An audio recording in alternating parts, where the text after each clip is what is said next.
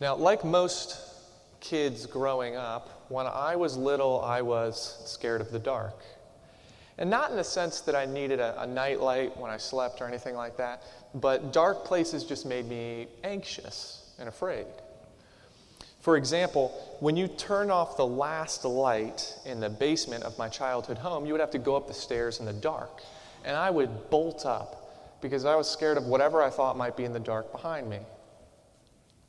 Now, I'm not sure when that fear of the dark generally affects us as kids, but it's clearly at an age that Judah hasn't reached yet. The first time Judah ever went into a closet and closed the door behind him, I went over as quick as I could and opened it because there was no light on, so I thought he'd be scared. Instead, I saw his little face smiling back at me. We'll be home and he'll race into a dark room and slam the door behind him, and then we can hear him giggling to himself in the room because he thinks it's so funny. Or we'll be in a room and I'll want him to leave. We're going to go somewhere else, and he doesn't want to go, so I'll turn the lights off, thinking that will prompt him to go where there is light. And instead, he'll just look at me and say, no, to leaving. He doesn't want to go. So whenever it is that kids generally enter that fear of the dark, Judah isn't there yet. But it makes sense that most people do have this innate fear of the dark because in many cases, it's somewhat a mystery to us. We're a little anxious about what the dark might hold for us. We don't know what's in store, so we seek out brighter places. As humans, we were clearly made to live in the light. So what a sad thing that the Bible describes the world as living in darkness. Specifically, that those who have not put their faith in Jesus as their Savior are living in the spiritual darkness of sin. Like being in a dark room unable to see, sinners are unable to see spiritual truth. They don't trip and fall over furniture, but they stumble over temptations and sin in this life. They don't hopelessly look for a light switch, but they aimlessly wander about on a broad path that leads to destruction. In fact, darkness describes their eternal future too, because one of the descriptions of hell in the Bible is that it is a place of darkness. Yet, many people go through life without a care in the world, oblivious to what awaits them. That's where we come in, believers. For those of us who have put our faith in Jesus Christ as our Savior, for those of us who have been put on that narrow path leading to eternal life, we cannot take our salvation for granted. We should be passionate about sharing that incredible message of the gospel with this world. This morning, as we turn together to John chapter 3, we're going to see some truths about those in the dark. In John chapter 3, I'd encourage you to turn there. As we see these truths, I pray that they will challenge and embolden each of us to reach someone with the gospel in 2021. John chapter 3.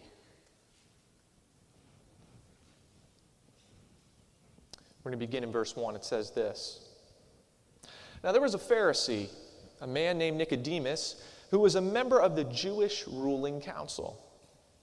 He came to Jesus at night and said, "Rabbi, we know that you are a teacher who has come from God, for no one could perform the signs you are doing if God were not with him." Let's just pause here for just a minute. We're going to come back to verse 3 in a second. Now, if you were here last week, you might remember that at the end of chapter 2, we found that a lot of people were excited and impressed with the miracles that Jesus was performing. But that Jesus recognized many of those people weren't sincerely looking for truth. They were just looking for a good show. Well, in stark contrast, we are now introduced to Nicodemus. Now, Nicodemus was a Pharisee. He was a part of that elite religious group that was known for their passion for the Scriptures. They were held in high esteem in the eyes of the people. And not only that, Nicodemus was a member of the Sanhedrin, the Jewish ruling council. Now, typically, we see these as the groups that opposed Jesus' ministry and plotted to kill him. And that's true. But here we find that wasn't true of all of them. See, unlike the many Pharisees who mocked, scoffed at, and rejected Jesus, we find that Nicodemus was a man looking for truth. He knew that Jesus was more than just a teacher. That was clear because Jesus was performing miracles. And as we're about to see, Jesus wasn't interested in talking about the miracles. He was interested in talking about things that were far more important. He knew that Nicodemus was looking for the Messiah, the Savior who would come and set up his kingdom, and that he wanted to know if Jesus was that Messiah. Now let's pick up in verse 3. Jesus replied, "Very truly I tell you, no one can see the kingdom of God unless they are born again." "How can someone be born when they are old?" Nicodemus asked. "Surely they cannot enter a second time into their mother's womb to be born." Jesus answered, "Very truly I tell you, no one can enter the kingdom of God unless they are born of water and the Spirit. Flesh gives birth to flesh, but the Spirit gives birth to spirit. You should not be surprised at my saying, 'You must be born again.' The wind blows wherever it pleases. You hear its sound, but you cannot tell where it comes from or where it is going. So it is with everyone born of the Spirit." "How can this be?" Nicodemus asked. "You are Israel's teacher," said Jesus, "and do you not understand these things? Very truly I tell you, we speak of what we know, and we testify to what we have seen, but still you people do not accept our testimony. I've spoken to you of earthly things, and you do not believe. How then will you believe if I speak of heavenly things?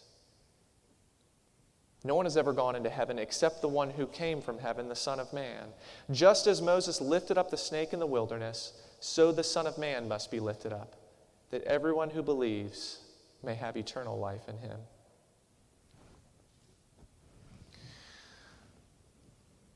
Jesus knew what Nicodemus really wanted to talk about. He knew the heart of where Nicodemus was at. And so Jesus goes right into salvation truth. He starts telling him that entrance into the kingdom of God requires a new birth. Now, as one of the premier teachers in Israel, Nicodemus should have understood these truths from what he already knew of the Scriptures. But he was confused. And so I want us to understand something. Nicodemus had a nice resume of religious accomplishments, but Nicodemus was a poor lost sinner. And so the first thing that we see in his story is that those who are in spiritual darkness are often confused by the truth. We need to remember that. Those who are in spiritual darkness are often confused by the truth. You see, it's easy for us who have heard this story many times to start thinking to ourselves how silly it is that Nicodemus could be confused. We say, "Come on, Nicodemus. Clearly, Jesus isn't talking about entering your mother's womb again." And we think it's a silly thing that he would even say this. But again, a lot of us, we've heard this before. Most of us have probably heard this passage in John chapter 3 many times. When Jesus talks about being born again, many of us in this room know exactly what Jesus means. We know that the Bible says that we are sinners separated from God, that we are dead in our sins, but that the moment we put our faith in Jesus, we are made a new creation, that we've been made new. We've been given a new life, and eternal life waits for us at the end of this life on earth. And we know these things because we've been taught these things. They've been explained to us, and we have accepted them. But that's not true for everyone. The Bible says this in 1 Corinthians chapter 2, verse 14. It says, "The person without the Spirit," that's the Spirit of God, "does not accept the things that come from the Spirit of God, but considers them foolishness and cannot understand them because they are discerned only through the Spirit." As Christians, the Spirit of God lives within us and guides us in spiritual truth. But unbelievers, those who are in the dark, they don't have the Holy Spirit, so they struggle. Does this mean that they're hopelessly lost? Well, on their own, yes. They need God to open their eyes.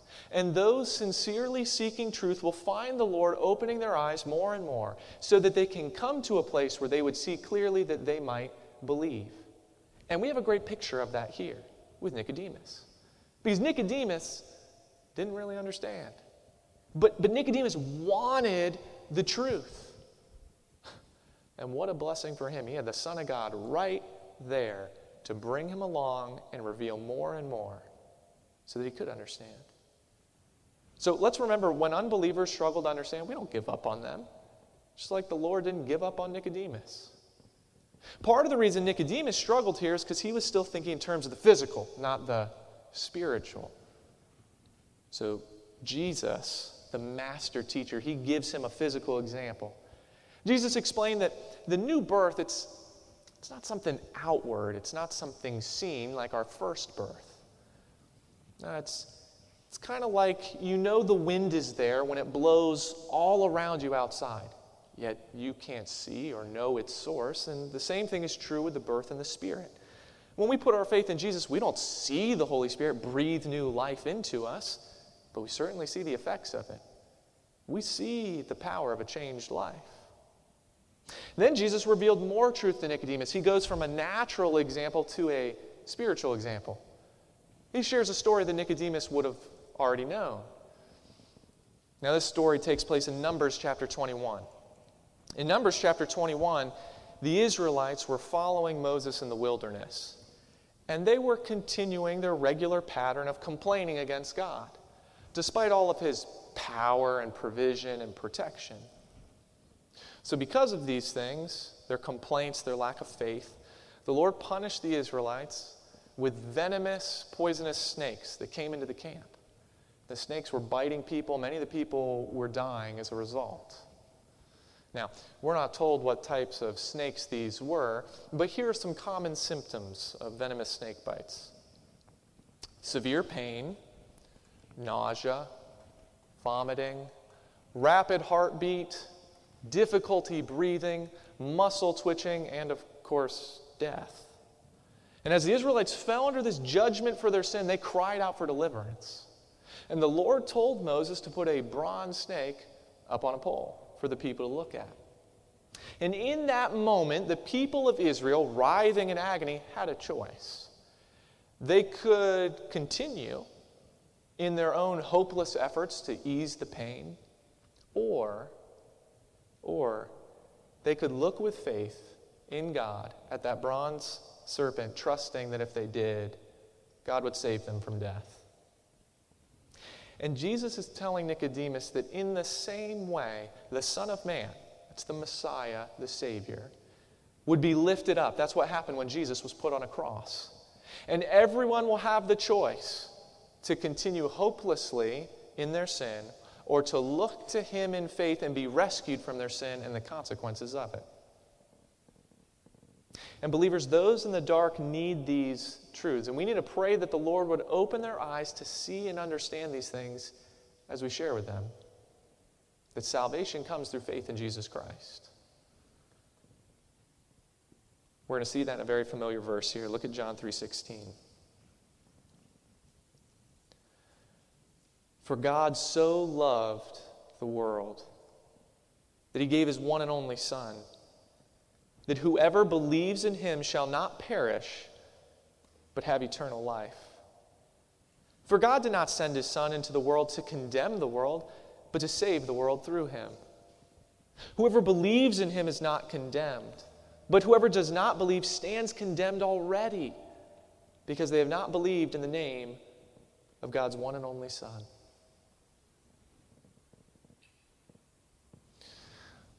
So here we come to that beloved verse, John 3:16. John 3:16 has been called the gospel in a nutshell, a volume in a verse, an ocean in a dewdrop, a continent in a cup, the greatest love letter ever written. In John 3:16, we find that like the shallow faith crowds of chapter 2, like the confused Nicodemus in chapter 3, we are all sinners hopelessly separated from God. But in God's immense, all-consuming love, he sent his Son, Jesus Christ, to die for us, so that by faith in him, we could be saved. His death was for the sins of the entire world. And so, believers, we shouldn't give up on anyone in this world. But in the beauty of these verses, I don't want us to lose sight of another truth that we find, and it's this, that those who are in spiritual darkness are headed for wrath. See, a lot of us, we love sharing John 3:16 with people and the great hope of salvation that is in it. That's a good thing. But many of us, we're nervous about sharing the truth of verse 18. We're nervous about that. We say, well, it's not my place to condemn people for their sin or to say that to them. But friends, we need to understand that their sin already condemns them. We aren't putting the shackles on people. We're trying to show them the painful truth that they are already in the bondage of sin and headed for an eternity separated from God in hell. But that by God's grace and love, Jesus has provided a way for them to be set free. This is going to offend some people.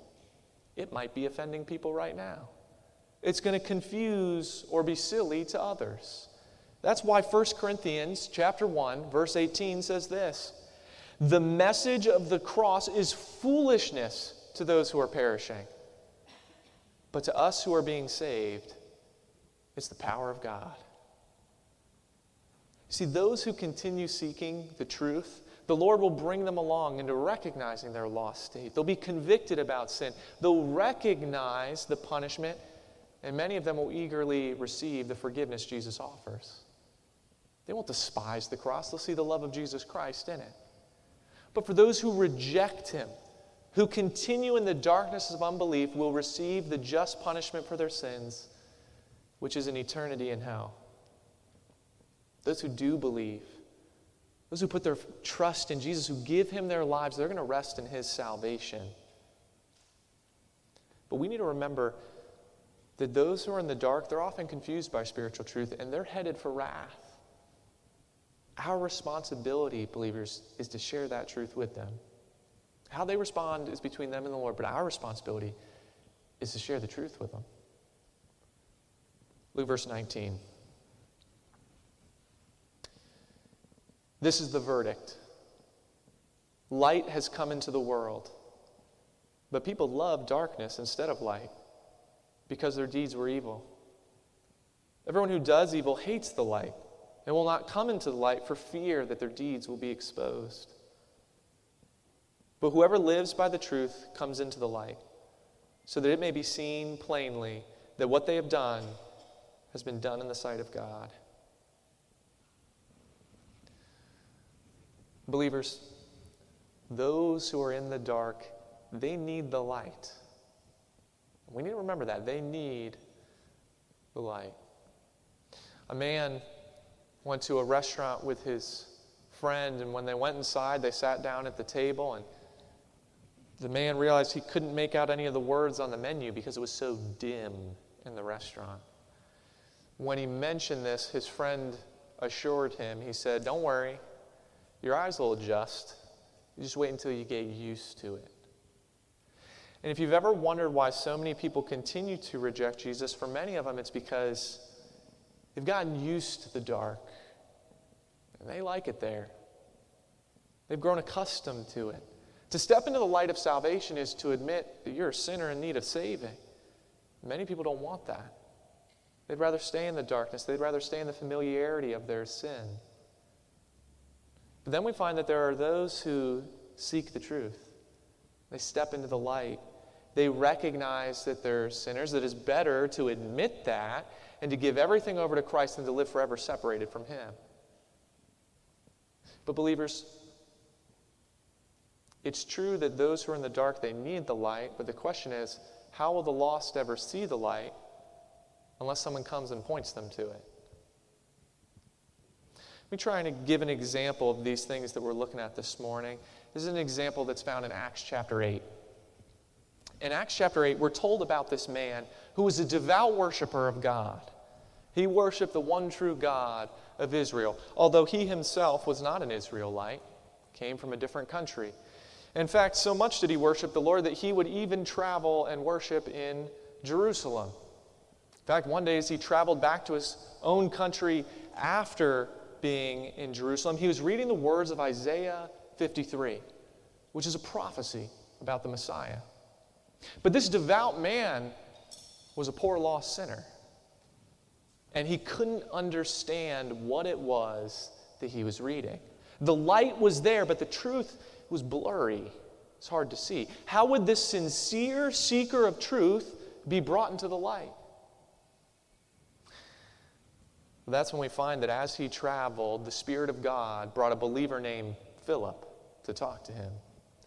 And Philip took that passage and explained to this man how Jesus had fulfilled it, how Jesus came and died on the cross, how he rose from the dead. And as Philip faithfully shared, the Spirit opened the eyes of that man to see clearly, and he chose to step into the light and put his faith in Jesus Christ. Now Nicodemus had, it seems, a longer story. We're not told exactly what happened after he met with Jesus in John chapter 3, but it seems that he may have left this conversation in unbelief. That doesn't mean that the Lord was done working on his heart. Because later in the Gospel of John, we find Nicodemus again, and we'll see this as we continue our study. And some of his actions reveal that at some point Nicodemus did become a follower, a believer in Jesus. You see, some people step into the light, some people choose to remain in the darkness, but believers, our mission to all of them remains the same. Romans chapter 10, verses 14 through 15 says this: How then can they call on the one they have not believed in? And how can they believe in the one of whom they have not heard? And how can they hear without someone preaching to them? And how can anyone preach unless they are sent? As it is written, how beautiful are the feet of those who bring good news. Let me say something, believers. Let's not hide behind the word preach and try and confine evangelism to pastors only. To preach is to proclaim a message, and we have all been called as followers of Jesus to proclaim the message of the gospel. Because the world needs it. The world needs it. First Baptist Church, let's understand that this world is full of people living in the darkness and headed for wrath. But here's the truth for us this morning. Those living in the dark need us to point them to the light. Let's understand that. Those living in the dark need us to point them to the light. That light is Jesus Christ, the only one who can rescue their souls. Now, some will choose to remain in the darkness. Others might hear that truth and, like Nicodemus, walk away and ponder it for a time. In both those cases, we should continue to pray for those people. We should ask the Lord to continue working on their hearts, ask Him to give us more opportunities to share with them.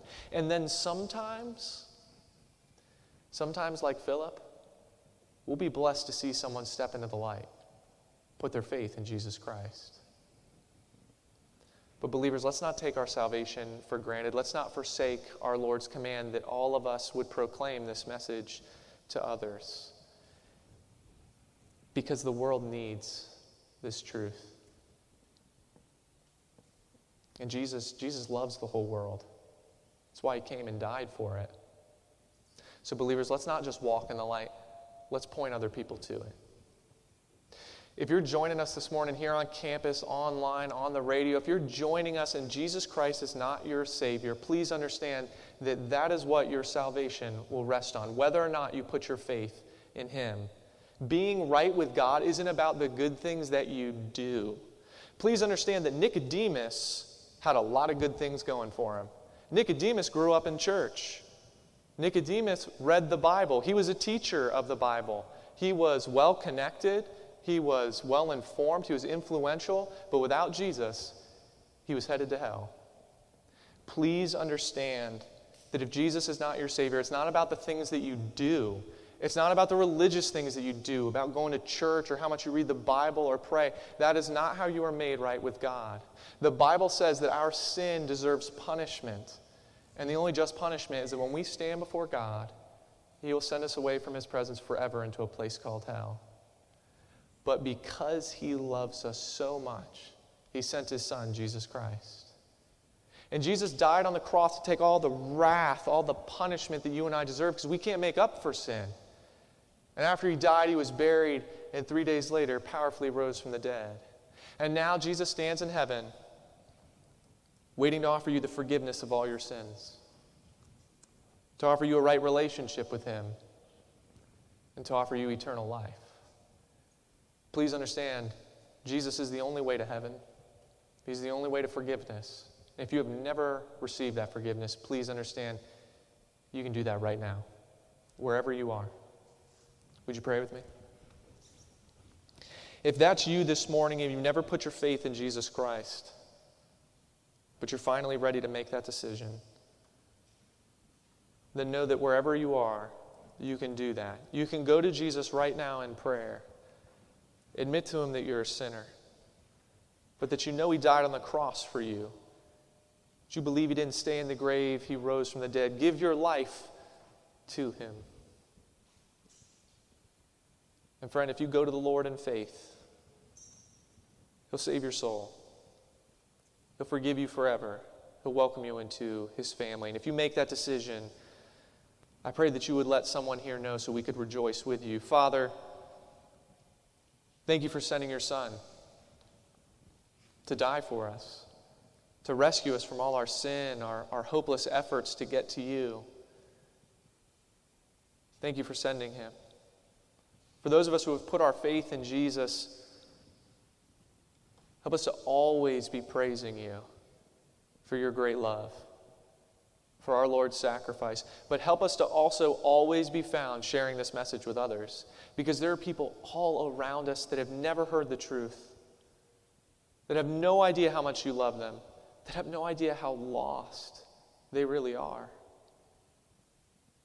So I pray that all of us here at First Baptist Church of Oxford, that we'd be emboldened to point people to the light, that we would point people to Jesus Christ, that we'd be faithful to do that. And Father, every time you give us that blessing that Philip had of seeing someone step into the light, I pray that we would be found praising you. Father, we thank you for all the ways you bless us. As always, we love you, but you proved long ago when you sent your Son that you love us more, and we thank you for it. In Jesus' name, amen.